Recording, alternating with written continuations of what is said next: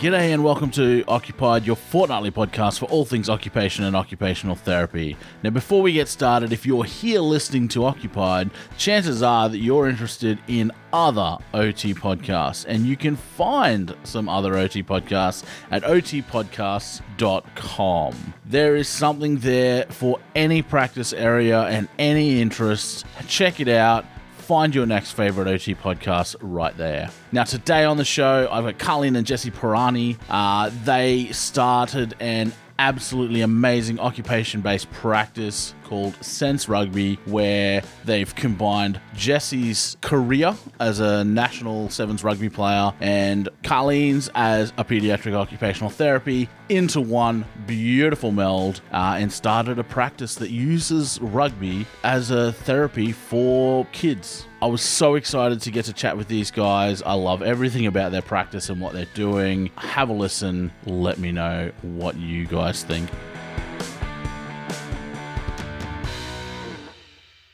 Why rugby and OT?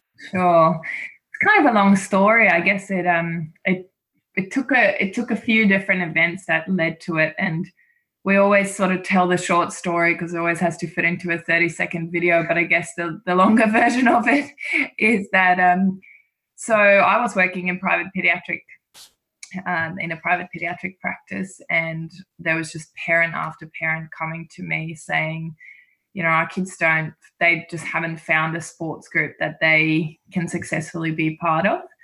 And I guess it was not necessarily kids who had physical disabilities or were even diagnosed with any type of disability as such, but it just wasn't working out due to, you know, various behavioural or whether it was sensory or attention-related issues. It just wasn't working out. And at the same time, Jesse always wanted to work with kids. And, we were thinking about things that he could do after rugby and sort of started thinking, okay, well, maybe we'll run groups for kids. And it was, you know, that sort of thinking that sort of eventually led to, oh, we could do this together and we could run groups for kids who have additional needs. And then I guess the other side of that had been that we were talking a lot about what rugby did for Jesse growing up. I think there's probably so many different elements to that.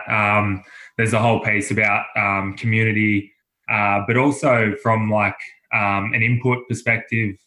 I just found like anytime I'd been to training or had footy that day or anything like that, I just found it so much easier to function. Yeah. I know, like it helped my concentration at school. So that was a huge benefit for me. And once I met Carly and understood what she was actually doing for a job, I sort of recognised, you know, that there was probably so many elements of rugby that could help with her practice as well. Yeah, especially because it was, you know, kids were moving in my sessions, and I was always saying to parents, you need to get your kid moving after school. You need to get them lots of physical input. You need to, you know, crash and bash and swing and do all these things that we were doing. And it sort of felt a bit hypocritical to be telling them that, but then they could find no place where they could effectively get access to it without doing it themselves with their kids. So what sort of thing were you doing in practice before this, like with the kids? Like you were saying, you're telling them to go out and bash and crash and run around and be active. Like what sort of stuff were you working on with them in practice before that? So I guess I saw a lot of kids, or the practice was focused a lot on kids who, you know, had sensory processing difficulties, a lot of anxiety, and, you know, we were using a lot of movement-based intervention types that were helping with that. So really just trying to get a lot of heavy work, a lot of proprioception, a lot of physical play in, because we do know that link between those being calming activities. And then we were also, you know, at the same time trying to create social connections. So trying to help kids learn how to play. And I think both of those just work together, you know, especially because when we play in a team, we have a shared goal, and kids didn't necessarily need to use their language to communicate. So if they did have language delays, it didn't matter because, you know, we're running towards the line and we're scoring a try. So for me, those things really, it just came together in that way.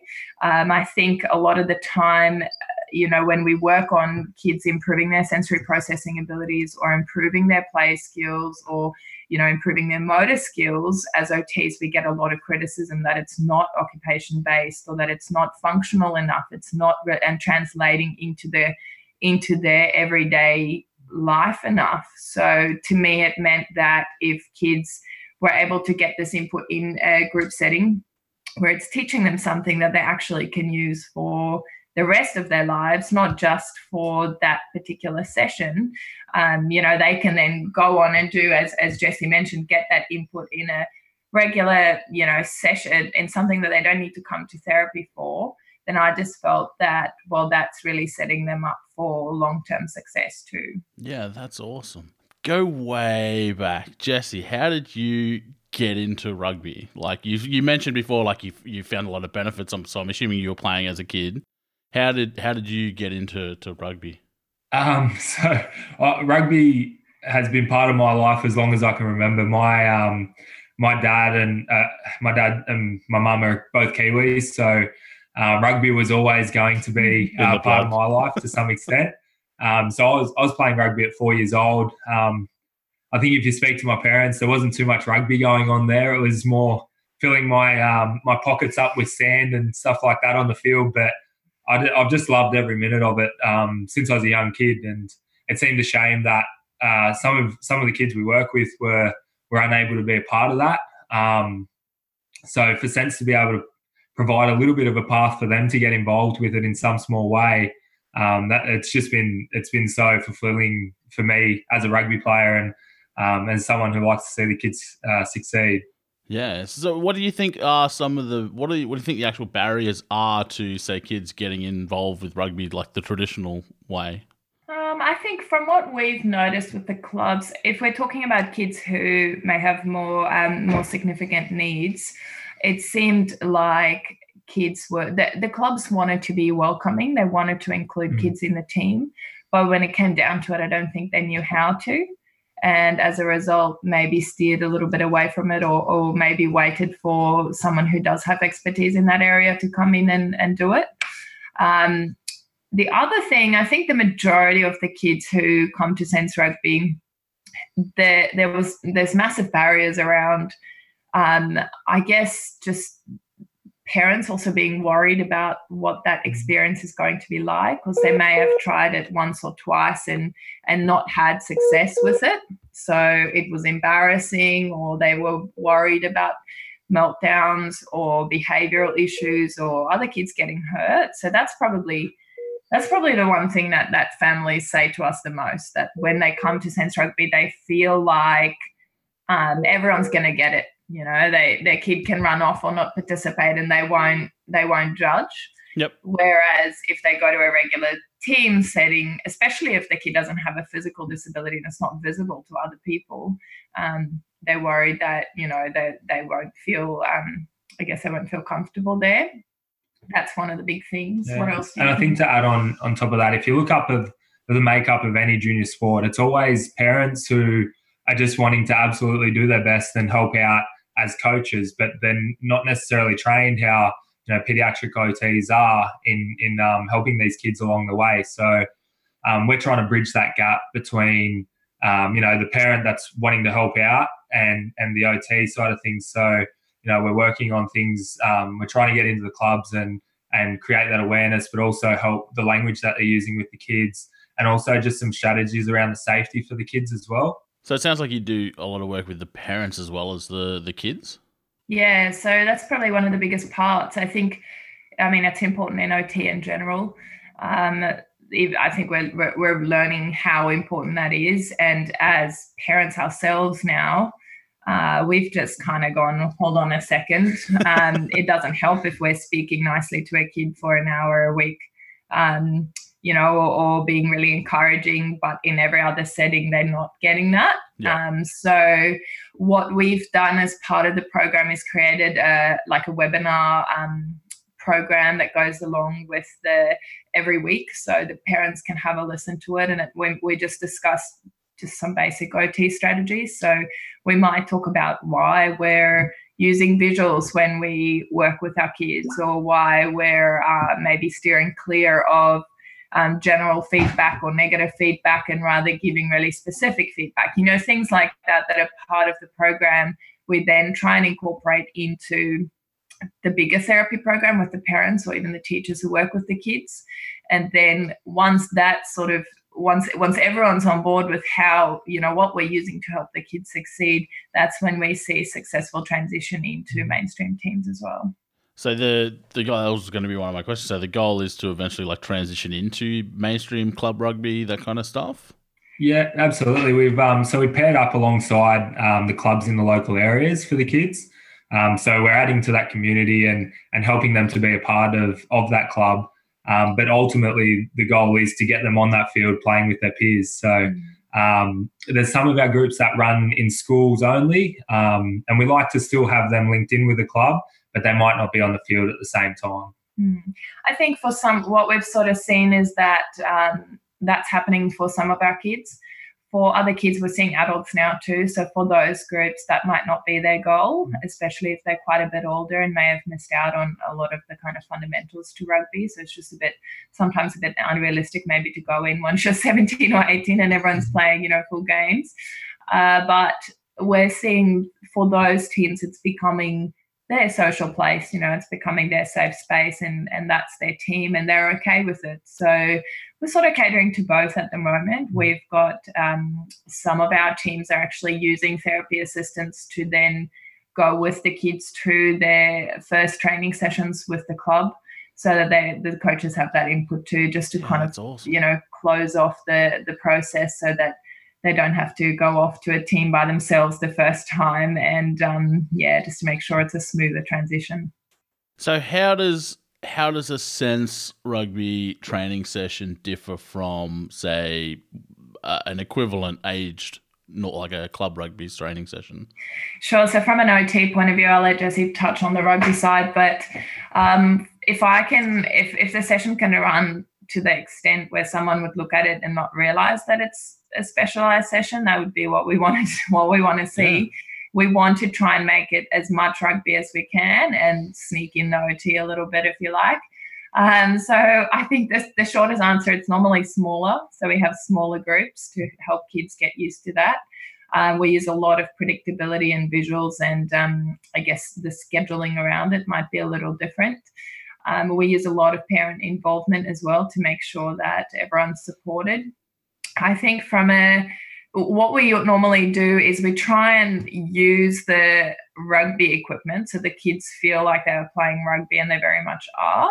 But what we use is that OT to be able to deliver therapy incidentally. So it is about how the OTs are encouraging the social interactions between the kids, or how the OT is using that bit of equipment. So it might still be a tackle bag, but if a kid really needs to chill out and have some space, they might be able to go and roll on the tackle bag or get the input they need from that. Or we might actually just grade the activity a lot more than a regular session would. So rather than sitting down with the kids and saying, okay, we're doing this, this, this, and this, and we're doing it, we're changing activities up very quickly and things like that, we are really breaking it down and seeing, okay, if the kid struggles with motor planning issues or, need more reps to learn something, then that's where we come in and go, okay, we can grade it on the spot. We're not going to change things as quickly. Yep. We're going to explain it in simpler language, that sort of thing, so that everyone's included in that way. And that everyone gets an opportunity to do something at their own level. Because a lot of your tackle bags and your tackle pads and that sort of stuff, they look I'm a mental health OT, I've never worked in pediatrics, but they look a lot like some of the equipment you'll find in a pediatric clinic. Yes, and I started seeing some kids individually. I don't anymore, but when I started Sense Rugby, and I ended up just using most of the Sense Rugby equipment in the sessions anyway, because they can tackle them, they can get the deep pressure, they can get the heavy work, they can get, like the bolster swings, all those kinds of things are very similar shapes. So I've really enjoyed using that OT knowledge and being able to kind of use that same bit of equipment in a different way. And now that we've probably got about 35 or so OTs that run it across Oz. So now we've got so many wonderful OT brains who are looking at the same program and the same bit of equipment and just constantly, finding new ways to use those in a way that is therapeutic. The rugby side of it, how does that differ? I think you can't really separate the two in some ways with the OT and the rugby side of things, because if you see the equipment we're using, so we're using our balls, our tackle pads, our hit shields, tackle bags, ladders, all sorts of stuff. It's exactly how we'd want to use them at a rugby session anyway. So it's more about it is about like the way that the OTs are speaking to the kids, but also around judging where those kids are at regulation-wise, and then deciding which bit of equipment is going to be best used to keep them engaged and focused. So I think from a rugby point of view, it shouldn't look too dissimilar, like Carly sort of touched on. And I think that's why it's always important to us to have OTs running the program, because we often get asked, can someone else deliver it and get the same outcomes? I think it's about having that OT there that can go through the clinical reasoning process on the spot. It's not just a set of activities that OTs are saying might be good for your kid. It's more about having the OT being able to, as we do, deliver services on the spot and go, actually, this might be a good opportunity to help this kid to solve conflict, or to, it's that sort of thing that for us means that OTs run it and they know how to develop those skills. So it sounds like there's a fair bit of, I would say, like on the fly adjustments based on what's happening in the group at that point in time. Is there a structured part of it and then everything else is modified off that, or is it just we're playing rugby, let's see how we can get these kids engaged on the day, that kind of thing? There's a structure to it, definitely, and I think especially for our kids with autism, the structure looks very similar every week.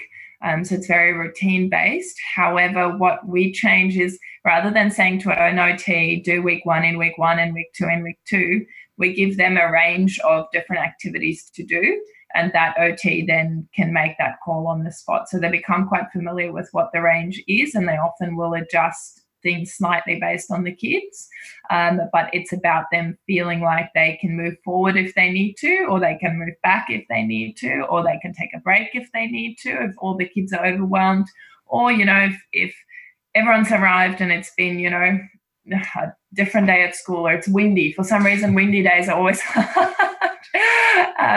That's when they can go, okay, you know what, I'm going to go back to week 1. I'm going to get everyone nice and calm. I'm going to facilitate that goal today. And then even if we just do 1 or 2 activities that, we grade up, that's okay. But we don't necessarily need to feel like we're doing that, doing what the book says, if you like, every week. So you said I look on the website before, there's couldn't count them. There's so many places running the program now. One thing I was wondering is, when people are saying, can I run one? Are you looking for people like you guys where there's OT and rugby experience, or an OT with rugby experience, or what are you looking for when people are trying to run it?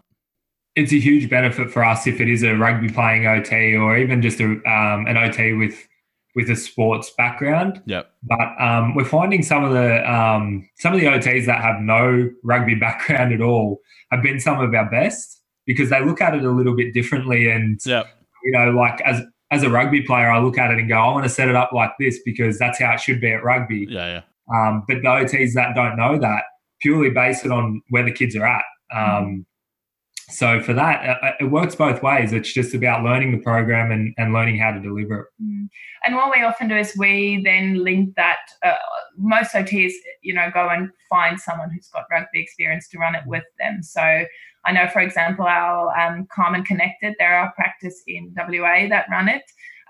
They didn't have any rugby experience. However, Rugby WA then jumped on board, and they gave a coach at every club to do the rugby side, and then the OT came and did the OT side, if you like. So in some situations, it actually is run by a coach. The OT is there to to do the OT stuff. So they might monitor how the kids are going in line or assist with meltdowns or make that run a little bit smoother and adjust as they need to. Whereas in other sessions, it might be that the OT does have rugby experience, so they're delivering it in that way. We've been quite lucky that all the clubs that have been, in the local regions have been super supportive. So we've been able to team those two together, and that's where we find the most success too, because I think it's important that it's not too much like an OT group too. Yeah. I think we're there to be an in-between, right? So I think it's important that we have that rugby player there that can help us to make sure that we're bridging the gap really successfully, not just trying to then put the kids in a rugby group and it's too far removed from what they saw. I think that's one of the things that really grabbed me when I saw it. So I've always worked in mental health for my career, and one of the big barriers with doing anything in mental health is you're doing something in mental health. So one of our, goals whenever we're working with people is to try and tie people in with services that are already available. Like, we're not trying to make things, because we're just essentially making things harder. And I think seeing what you guys were doing and now hearing that, like, the whole goal is to sort of transition and be that bridge between, what was a fairly barrier-heavy entry to a sport and then bridging them all the way into actually playing club rugby. That, I think, not even just in peds, any OT practice, that's the area where I think we should be.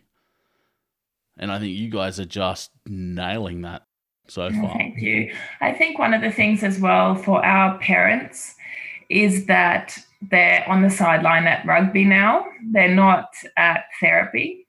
Yep. Especially being a parent ourselves now, I think they're just spending so much time in therapy. And, there's always sort of something wrong and we're getting therapy and it's very clinical. And what a lot of our OTs are feeding back to us is that for themselves, but also for the families, it's really nice to get out into the community. They're just together. They're just on a rugby field. It doesn't feel so heavy. Clinically based, it's still the same thing. We're still getting the same benefit. However, it's not got that clinical, feeling to it. And how do the kids find Sense Rugby? Like, are they being referred because they have an interest in rugby, or are they being referred for clinical reasons, or what? How do they get into your program?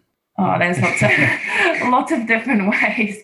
Word of mouth is probably the biggest one for us. Social media, word of mouth. We don't have an inclusion criteria as such. We usually say it's anyone who finds sport difficult, because we do get a really wide range of kids. So we make sure that our OTs touch base with the family and ensure that the groups are relevant for their child. So if it's a group of kids or adults who have really high needs and are working with a support worker one-on-one, and it's a child who may just need some help with social skills to integrate, then obviously we're not putting those people together. So it's all about, I guess, when families find us, it's usually through word of mouth or through friends who have had their kids in the program, or then through their existing therapists. So often they will say, okay, the child is now ready for, they're not quite comfortable to maybe discharge them from therapy yet, but they're ready to try the skills that they've been learning in a bit more of a complex interaction or in a bigger group. That's often how kids come our way. We do see a lot of families with existing interest in rugby. Some of them have never played rugby before, but they've just heard that it's been good for other kids. So that's also a way that we get found. Jesse, you've been playing since you were 4, and obviously you're still playing at a very high, or the highest level for the national sevens team. Have you found that your network through your career and that sort of stuff has helped to build Sense Rugby up? Yeah, absolutely. It's probably been one of the biggest parts for us. We work with so many good clubs across Australia now that are so happy to help out, but want to know how. And through my own rugby experience, I mean, being in the game for 20 plus years, you get to know lots of people in different areas. And that's the beauty of rugby as well, because you're not just part of that specific rugby club, you're part of rugby as a whole. And it's a very welcoming community, which is the thing I find nice about it. And you have these connections for life. And, you say you want to run sense rugby in any place across Australia or potentially even the world, there might well be a connection, or I might know someone who knows someone that can get us on a field there and get the kids involved in a club. Yeah, that's all. That's one of I'm an old rugby tragic, used to play club, and that was all one of the things, probably one of the biggest things that I always loved about the sport is it didn't matter where I was playing, where I was living and playing, the community and the culture around rugby union is very similar pretty much everywhere, and it is a very inclusive and a very welcoming. It's kind of a very family type atmosphere, even if it's just you and the boys playing on the weekend or whatever it is. It's still a very close knit thing, and I think working with a population that finds it difficult to get into that, like there are so many things that are so valuable in that sport, and I've played a number of different sports, but rugby is the only one that I've really found had that level of closeness in the whole community around it. Yeah, that's it. I'm actually South African, so I grew up with rugby in a different way, but coming in, so obviously Jesse knew a lot of the people at the clubs, whereas for me, even just coming in, and I was so blown away by how just accepting and willing to help so many people involved in rugby were or are, every time we even just mention sense rugby. And, they always kind of come over and make an effort with our kids and are really keen to help welcome them into the team. I also think it's important for our families because it is a game where you can find a place for just all shapes and sizes. It's girls, boys. So there's just an opportunity for everyone to play and find their space in it, which, for our communities that are often excluded, that's important. If we were to work in a sport where you had to be 6 foot tall or you had to, have certain physical attributes, I think would be much harder to do than for something like rugby where you can find a place. I think the other thing with rugby that I noticed, and mainly playing up here in North Queensland, is it bridges a lot of cultural barriers as well. So like the teams that I played with up here, we had a lot of Torres Strait Islanders, we had a lot of Indigenous Australians, we had Caucasians, we had, anyone could play. And like you said, it's just the range, especially in 15s anyway, the range of positions and that sort of thing really opens it up to there's something in there for almost everyone. Probably not so much in 7s for props and that kind of thing, but in 15s, it's a sport that really is, there's something in there for everyone. And often we would say it's not even if they don't want to go on and necessarily play, even just from a supporter point of view, or being able to be part of a community that supports something together, or goes and watches a game or whatever it is, that's also being part of a bigger community. And it just seemed a shame that too many people were missing out on that because of, whether it was a worry of judgment or not being able to have the support they needed to be included. Yeah, that's awesome. Have you found that a lot of the kids, like especially the kids that aren't really, or maybe not prior, have been really into rugby, have like really gotten into rugby? Yeah. I mean, obviously you've probably seen it in some of the people that you've worked with, but when they become part of something and feel attached to something, they become the biggest supporters or the biggest fanatics of rugby. Like, it's really beautiful to see. And I've been lucky enough to, work with a lot of the kids that are in our programs through our launches. And, I'll get on Facebook or Instagram or things like that, and there'll be comments from the kids wishing me all the best in the next tournaments. And they're up watching at all hours of the night. Awesome. And it's, it's really, really, really nice for me to know that I have their support and they're enjoying the rugby as well. Yeah, that's awesome. What sort of range of, say, diagnoses and that sort of stuff, the kids that you work with, what's their sort of range? Like you've mentioned physical disabilities a few times. Have you got kids in the program with physical disabilities?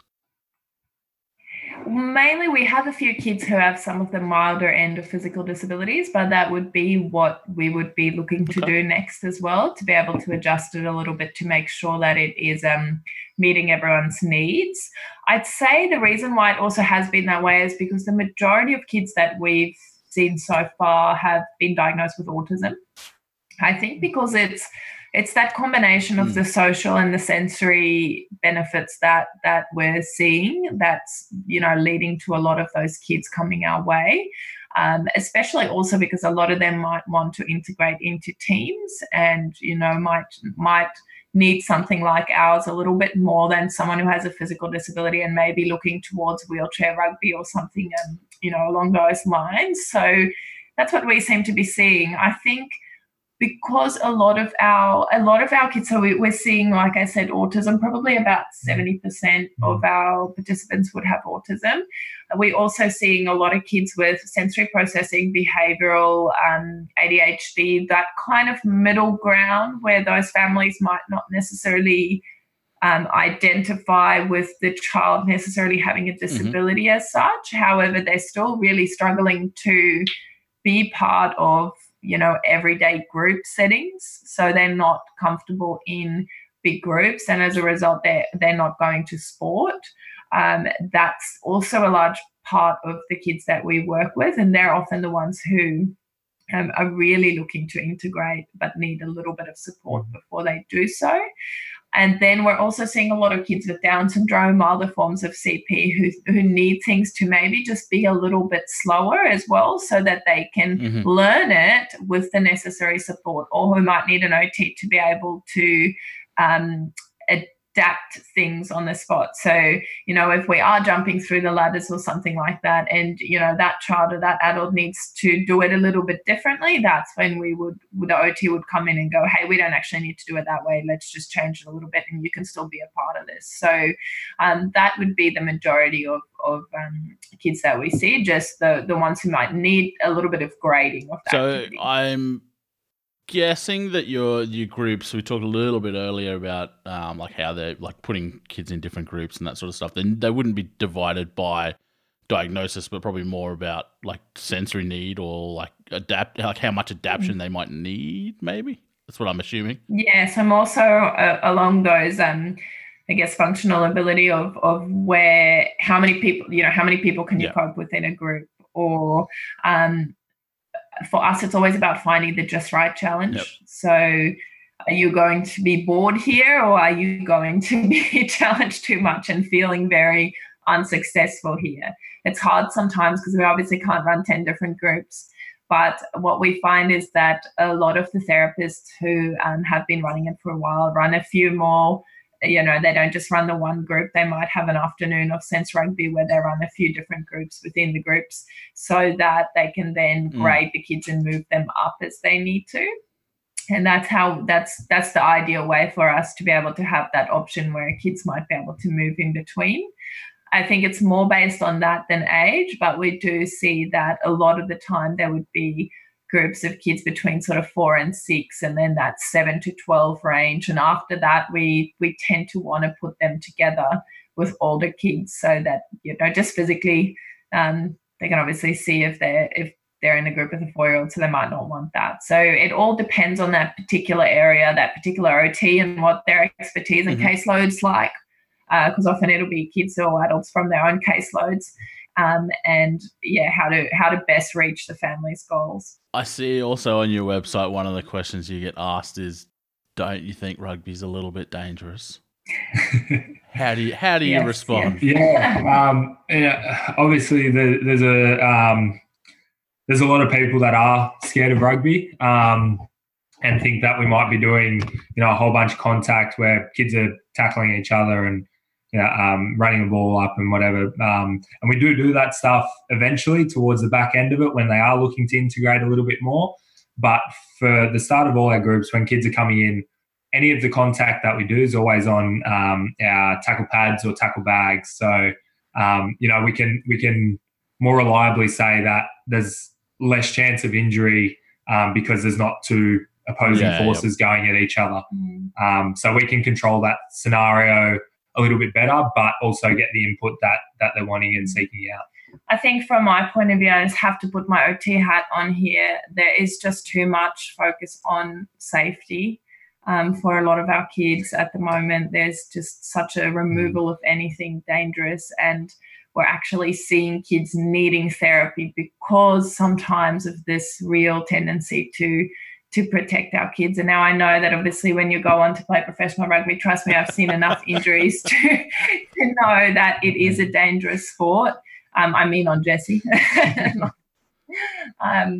But I also think that it's important that as OTs that we are spreading the message that, yes, we need to keep our kids safe, but we also need to not make our kids less able to complete physical activities by keeping them too safe. They still need to be moving. They still need to be climbing and jumping and rolling around and doing forward rolls and all those things, because if we don't, we're not actually giving them the opportunity to develop the skills they need to be able to do that. So that's what a lot of sense rugby's theory is based on, the fact that we know that kids need to be doing these things, and we know that a lot of our kids are not doing them, maybe because it was too dangerous at the start because they needed more help to learn it, and as a result maybe haven't given it a go. So for me, a lot of it is about spreading the message that kids still do need to be experiencing these things. We can make it more safe, so we can make sure that kids are protected and are doing it in the right order, so they're not just trying to do a tackle on a grown-up straight away.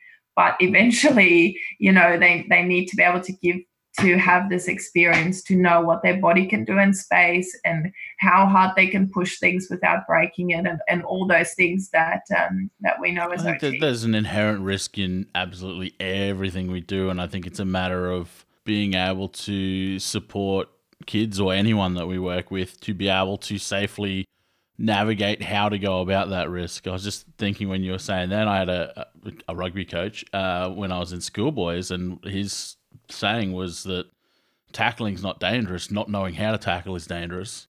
So and that was because my parents, when I first started playing, weren't a big fan of it because we were a soccer family, and that was, rugby was way out there.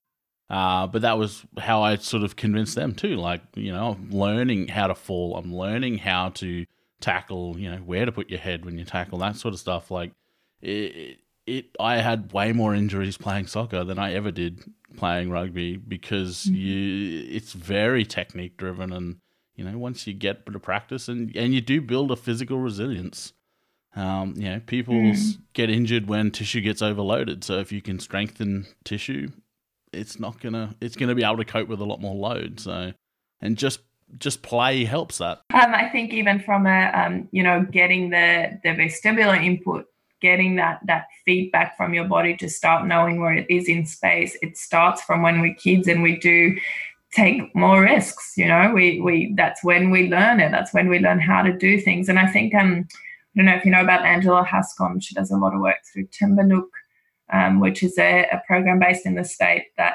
that's quite similarly trying to deliver therapy in a natural form, but doing so in nature itself. So helping kids to take more risks in that form. She has done some research and has done a lot of work around spreading the message that we need to let kids do a few more things that make us gasp and make us worry, obviously within reason, so that they can learn how to continue to use their muscles the way that they're intended to. I think one of the things with that too is it's not just the physical benefits that people see from that, like being able to calculate whether a risk is within, say, in my example, like for me, if I'm able to take that risk, or I'm willing to, or I have the skill set to, being able for me to be able to judge that is an important skill that comes with putting yourself out there and actually taking the risk. And every now and then it doesn't work and you end up with a bit of a knock, but when it does work, you're like, that's a massive learning opportunity for anyone. Yeah, for kids especially. I might just add to that, actually. I think that one of the reasons I think, Jessie often talks about that is that having that physical outlet somewhere else for our kids often also prevents it from being punching and hitting other kids on the playground. A lot of kids actually come to us because they are too physical. They're too, they're being called aggressive or violent or whatever. but, you know, they're not getting any outlet for their physical needs. And as a result, it's coming out somewhere. So our goal is also to have an outlet for our kids where it is appropriate to just tackle something, you know, even if it's a tackle bag or a hit shield or something, they're allowed to do it. And, you know, they can have that experience of their physical strength without getting in trouble and then being suspended and, you know, just having this constant negative cycle around how their body moves and what it does. Yeah, definitely. I mean, I used to see that when I was at training. If someone had a bad day at work or something and they'd take it out on the tackle bag, you're not going to break a tackle bag. And I've never seen anyone get hurt tackling a tackle bag. So it is a good outlet. That's it. And I think that's, you know, we have these outlets as adults as well, where we go to the gym after a bad day or whatever, and you just go, okay, I'm going to get this input that I need. But kids, they don't know what to do and they don't know how to get it. And I think it's our responsibilities as adults to find what they need from a sensory perspective or from a physical perspective and just allow them to get that in a safe way. Because I think, you know, you're saying you're a mental health OT, and I firmly believe that through helping kids find a sense of belonging, find a sensory outlet, find a love for movement and physical input, that we are helping them to prevent or to find a way to manage their mental health better in later years. Definitely. And you, in my experience, like the people I've worked with, I was always working with adults, but working with the adults that I worked with, quite often as kids, they weren't involved in sport. They didn't have that connection, and it flows on, you know, later in life. Definitely. And I think probably the majority of our kids are not necessarily the kids who are, we kind of have kids that are very anxious in our group and need that positive reinforcement and support. But we also have a group of kids who are not actually anxious in a very obvious way.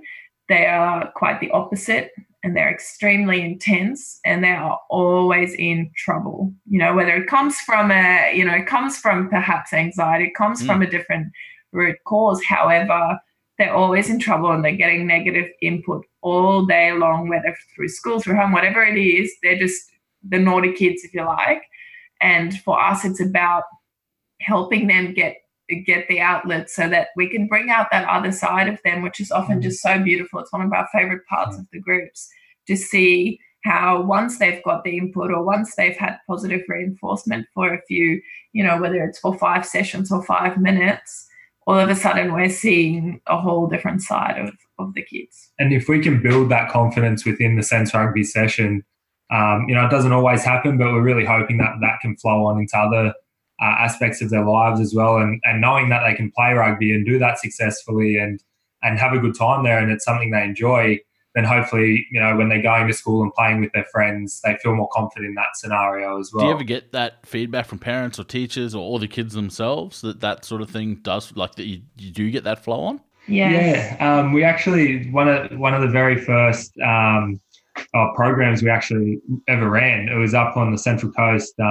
at St. Brendan's Catholic school. And that was one of the feedback or some of the feedback we got after, I think it was like the second or third session, and one of the young boys there who had been coming to Sense Rugby, and we were actually told at the start, you know, he's probably not going to get too involved in this. And sure enough, as it normally happens, like he was just into it, loved it. But then we got some feedback probably about 3 weeks later that he'd gone from basically pacing around the perimeter of the school by himself to actually out there on the field playing soccer and playing rugby with his peers. So that was actually one of the probably was one of the moments that probably defined us as a program and gave us some confidence to go, well, you know, when things like that are happening, we can't stop. Like we can't stop providing this. We also have heard one of the boys that I've got in mind now, he was in our Scone group. He actually played mainstream rugby until he was about 6 or something, and then had a bad experience and then came to Sense around 9. He his parents were saying to us that because he's had that one positive experience in a group, he was then able to have more confidence at school, which enabled him to all of a sudden get up on stage for drama and, do that sort of thing where he's had a positive experience. And I think we don't really think about it that way. And we maybe don't understand how much just if a child's always seeing failure, how much just having one positive experience can start a cycle of helping them to have enough confidence to continue something elsewhere. We also do get feedback often that parents are saying that their kids they're a bit more resilient and a bit more able to be assertive. That's a big part of the program for us, to teach kids to say when they don't like something. And because such a big part of our population is getting bullied at school. So for us, that's a big part, giving them confidence in their own physical strengths and in their own bodies, not to hit other kids, but just to have that, that increased confidence there, and then to teach them how to sort of stand up for themselves a little bit more in the school environment too. Yeah, that's awesome. Because I think that's with a lot of OT practice, we don't often get to hear about or see like the effects down the river from where we've seen the person. But something like this, I mean, I would never have linked playing rugby with improving drama class for one. But like those, I can when you say it, I can see how that would happen. But yeah, like there's a lot of that flow and stuff that wasn't planned for and wasn't necessarily aimed for, but it's going to have a positive impact in other areas of life, such as other classes or concentration or anger management or whatever it is. And it's going to be different for everyone. Everyone's going to take something different out of it, and that's one of the things I think I really love about OC-based practice in general, is that it's tailored almost not accidentally, but it's not deliberately tailored to hit a certain thing for a certain person. It's here's what you can do, and you engage in it, and then you take whatever you want from it, and it'll improve your life in however you need it to. And I think that's one of the beautiful things about it, and obviously that's what's happening with you guys with the feedback that you are getting. Yeah, that's right. I think a lot of people probably join to improve their gross motor skills or their kids' social skills or whatever it is. But often we're seeing it's one of those things that's kind of hard to test. Yeah. It's hard to set a smart goal for, but that's part of it for us, and making sure that we're really starting something. It's really a catalyst for more than just eventually playing rugby, but feeling confident in their own bodies and their own movement skills and their own ability to just manage the world a bit more confidently. I think, or what I was thinking before with because a lot of the listeners are going to be in America, or they are in America. And I think I've had discussions with a lot of Americans around, they don't really understand rugby. And I think they have said to me, like, oh, it's so dangerous. It's like, because their football is fully padded and helmets and stuff. And like, they think it's the same thing, but without the helmets. When it's a very, very different sport. So I'll just highlight that it's a very different sport. It's not NFL without helmets. Sure. Actually, America's doing really well in rugby, Jesse. You'll be able to share that. Yeah, when you said that, I sort of chuckled a little bit because the Americans actually that close to coming first in the series this year. Yeah, they just were picked by Fiji, but they've got some amazingly talented athletes over there, and it's scary for me to think, but in 10 years' time, like they're already dominating now. Like if they get more exposure to the sports, it's crazy to think where it'll be for them in a few years' time.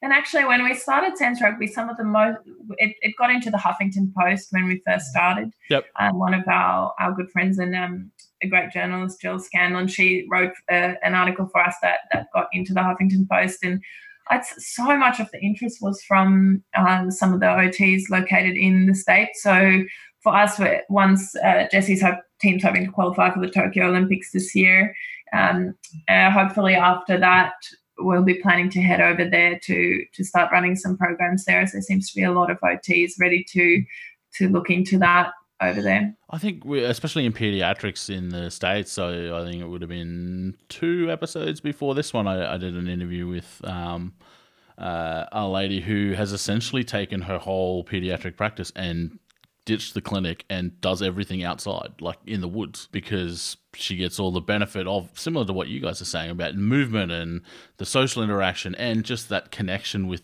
being outside and that connection with nature, which again, I would think for a lot of those kids, if they're not in sport, they probably don't go outside a lot anymore. Like I think from when I was a kid to like kids nowadays, it's so different, where mum and dad used to kick me out of the house because I was making too much noise and it'd be come back in when it gets dark kind of thing.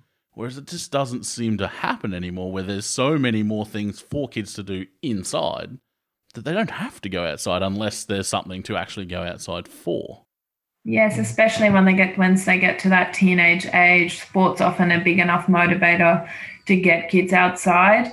And we see often, we occasionally have to run sessions in halls because it rains and we're wanting to, have consistency, but we just see the difference so much when that session is happening outside versus having an inside session. And even for ourselves, I mean, just being able to get out of the clinic and get outside is regulating in itself too. I just think, in the States, or what I was getting to is in the States, they seem to have a lot more, I wouldn't say awareness, but almost freedom of practice to do those sorts of things, where it doesn't seem to be. In Australia, there seems to be this very, like, pediatric practice, this is what it looks like. It's just almost like a culture where everyone, okay, I'm going to be a pediatric OT, I need a clinic and I need all this equipment and I need this and that and this and that. And that's the mold of what a pediatric OT is in Australia. Whereas I think, or a lot of the people I've been talking to recently anyway that work in the States, trying new things and doing new things and being, I feel, more true to the roots of the profession. And the benefit is more than just that prescribed bit of, group work or whatever it is that you're doing. The benefit is so much bigger and so much more profound. I agree, and that's something that, I've had experience in Australia in both private and public health, and I got very frustrated at times with just policies around how we're supposed to treat and what it's supposed to look like to have benefits. And, I'm highly supportive of evidence-based practice, but I'm also conscious that we need to try things and we need to make sure that we are being person-centered by delivering therapy in the way that it matters to a parent, because I think, or the parent and both the parent and the child, I should say, because especially now that, we kind of understand a little bit more about what a family life looks like, the more we are experiencing it, the more important it is to us that, we're not handing out a home program and saying to a parent, go and do this, because that parent is probably already having so much trouble just getting food into their child, getting them to bed at night, meeting their own career goals, trying to get to all these appointments that they have to go to, that I think it's very impractical to go, okay, do this home program and yes, you'll get, the evidence shows that you will get positive results from this. However, what it probably might do is just make that parent have another thing to feel guilty about, that they're not getting to. So for us, it felt like if we can create an opportunity for families where they can successfully access therapy in various different forms, then that is more likely to have, just that positive effect of not just the kid is getting the sensory or the physical or the social skills that they need, but also it's not an extra stress on the family. In fact, it's a support group for them so that they're not feeling like they have to get to another thing. And I think you'll find too, and I found with a lot of interventions working with my clients, is if you really hit into something that they then develop a love for it, you don't have to give them homework. They're going to want to do it. So, the kid's going to, play with the ball at home. He's going to kick the ball around the yard or whatever, just because they want to actually do it. So you've tapped into their motivation as well. Like, you don't have to give someone, probably the easiest way to kill that motivation is to give someone homework to do this, before next session kind of thing. Because I'm the worst for that. If you tell me to do it, I'm probably not going to do it. That's so true. It's funny you say that because we've just been speaking to a few parents whose kids have requested a sense rugby ball. They can't have any other ball. It has to be the same size and the same pattern. So we are getting very specific requests for the balls. But if that helps them to throw a ball around in the backyard and get outside and also spend positive time with mum and dad, then we've reached our goals. Going to start up a merchandise arm of sense rugby. We've got enough on our plate, I think. Yeah. So, where to for Sense Rugby? So, you mentioned before possibly looking more into the physical disabilities. What else do you see in the next, say, 5 to 10 years? Where else would you like to see it go? What else would you like to see it turn into? So, we've got a few exciting things on our plate. So, for us, we're continuing to grow the Australian side of things. We're always getting more inquiries from OTs, and we've got it pretty sorted out now so that we're continuously adding more franchisees. That's how it works, so that practices and organisations can deliver it alongside what they're already delivering. And what we are starting to do is to bring those teams together for little tournaments, if you like. So they're having days together within their region. So looking towards that and taking that rugby approach. We're actually also, the next part is probably working a little bit more internationally. So we've got a New Zealand pilot program starting up and one in the UAE and Dubai. Oh, wow. And as I mentioned, the US in the next 2 years. And then you start an international comp, Sense Rugby World Cup. Maybe. I think aside from that, it's just been so nice to work with all these different OTs across Australia and get their input on the program. And we're just at the moment, I'm trying to look at their feedback from an OT point of view and trying to mesh that all together and just create a better program with more variety and making sure that we're constantly improving it and getting new drills and new fun things for the kids to enjoy at the training sessions. So that's always sort of the focus for me. And Carly takes after the big things and I look after all that stuff. So. I think he means the boring admin. Yeah. Someone's got to do it. It's important.